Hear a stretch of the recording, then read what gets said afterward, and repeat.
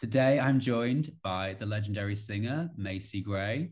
Macy Gray, welcome to travelgay.com. Well, thank you. Thank you very much. Yeah, well, first of all, I have to say, I've been listening to Undone a lot and watching the video. It's absolutely great. Really amazing singles. What was the inspiration behind that song? I personally did not write that song. A girl named uh, the producer wrote that song, and with his sister, and but to me, it's just so appropriate for everybody's life to strip it down and really take the time to discover who you are and it's also about what love can do to you, how it can just bring you to nothing, and and make you do things that you thought you wouldn't do. Absolutely. And the video kind of really brings that to life as well. So I know you've sung with Ariana Grande before. Is that what led you to working with Frankie Grande in the video? um Actually, no, I was already following him, and over the lockdown in the US, um he was posting these videos of him singing in the bathroom. He would like go in the bathroom, he'd take off, he'd be like always be topless, and he'd have on all this makeup, and he'd be like doing these like singing these Broadway songs into the camera. So it's like things you do when you think you're alone. But he was Yeah. doing them on social media. And I just thought like this dude is wild, And so when we got the idea for the video, I was like, I'm gonna call him because he already does it. And he just has a thing about him. He's very expressive, and he's very epic. He's like a fun guy, huge energy, really passionate about everything he does, and so he was perfect for it. Amazing. And was it his idea to do it in drag in the video? No, that was my idea. There's a little quick shot of him with tape over his balls. That was his idea. But and we wanted to, go real, rated about it. But he kind of stopped us there. He said, "No, I don't want to do that," because he didn't know how the LGBT community would take it. He didn't know if that would be offensive to anybody.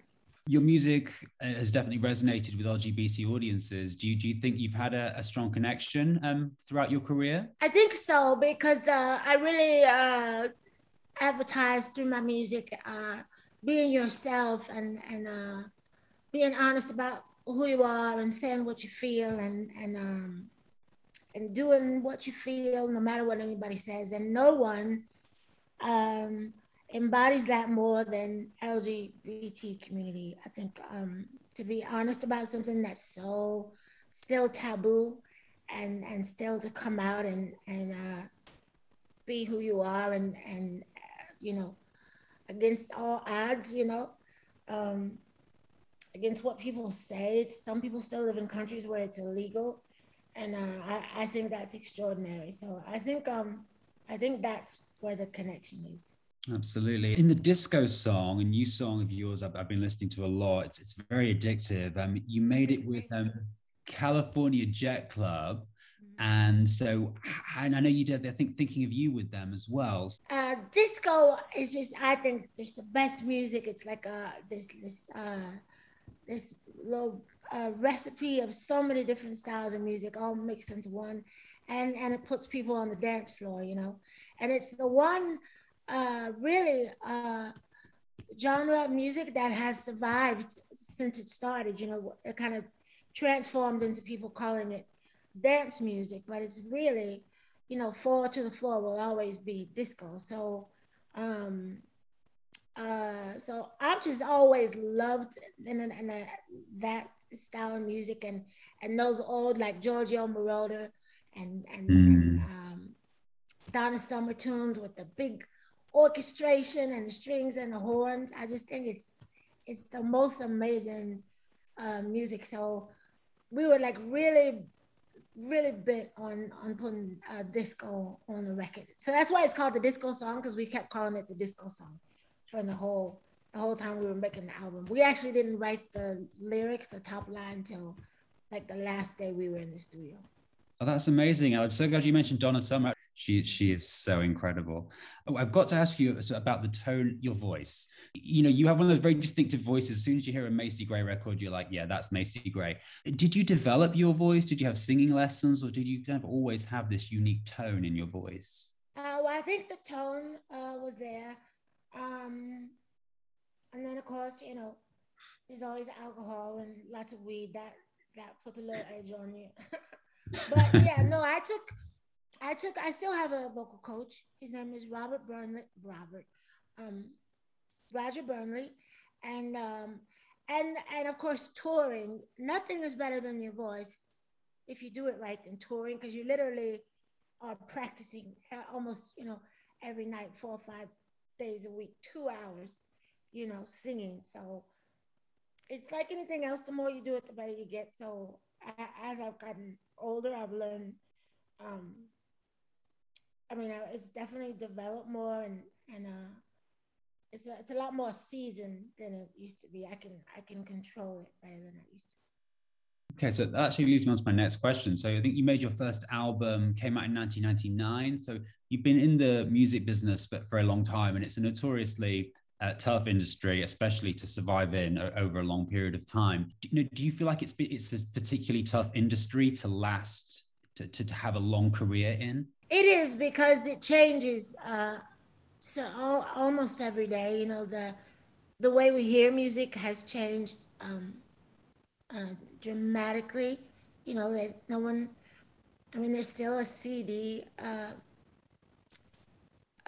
buyers, and artists still make CDs, but not mostly everybody streams, and radio is a lot doesn't isn't as important as it used to be. I don't want to insult DJs because they get so sensitive about that, but it's people just have different ways of listening to music, and you can kind of program your own. You can literally program your own radio station and sit there for 24 hours and only hear what you want to hear. So, um,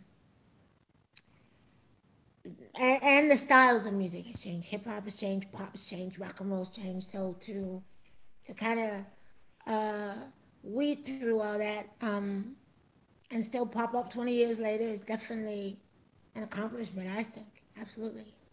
Definitely. And were you shocked by the scale of the success you had with your first album?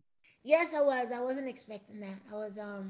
I remember in my first week of sales for that album, I sold 8,992 records. And I was over the moon. I was jumping up and down on my bed. I thought I had made it, because I had never sold records before. So I was good with my 8,992. So when it kept going, no one was more surprised than me.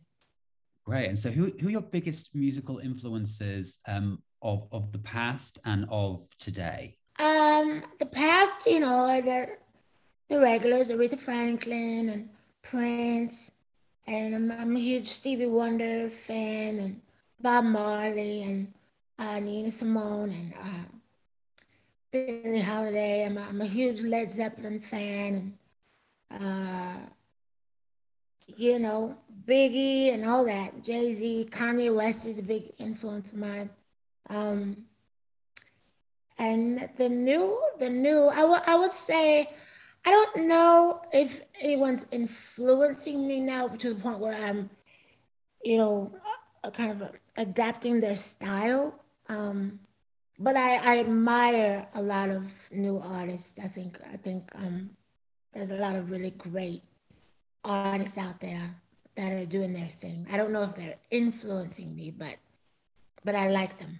A lot of people we've interviewed, we've asked about, their favorite travel destinations, but of course you've been touring the world for many years as a musician performing to people. So how does that affect your experience of travel?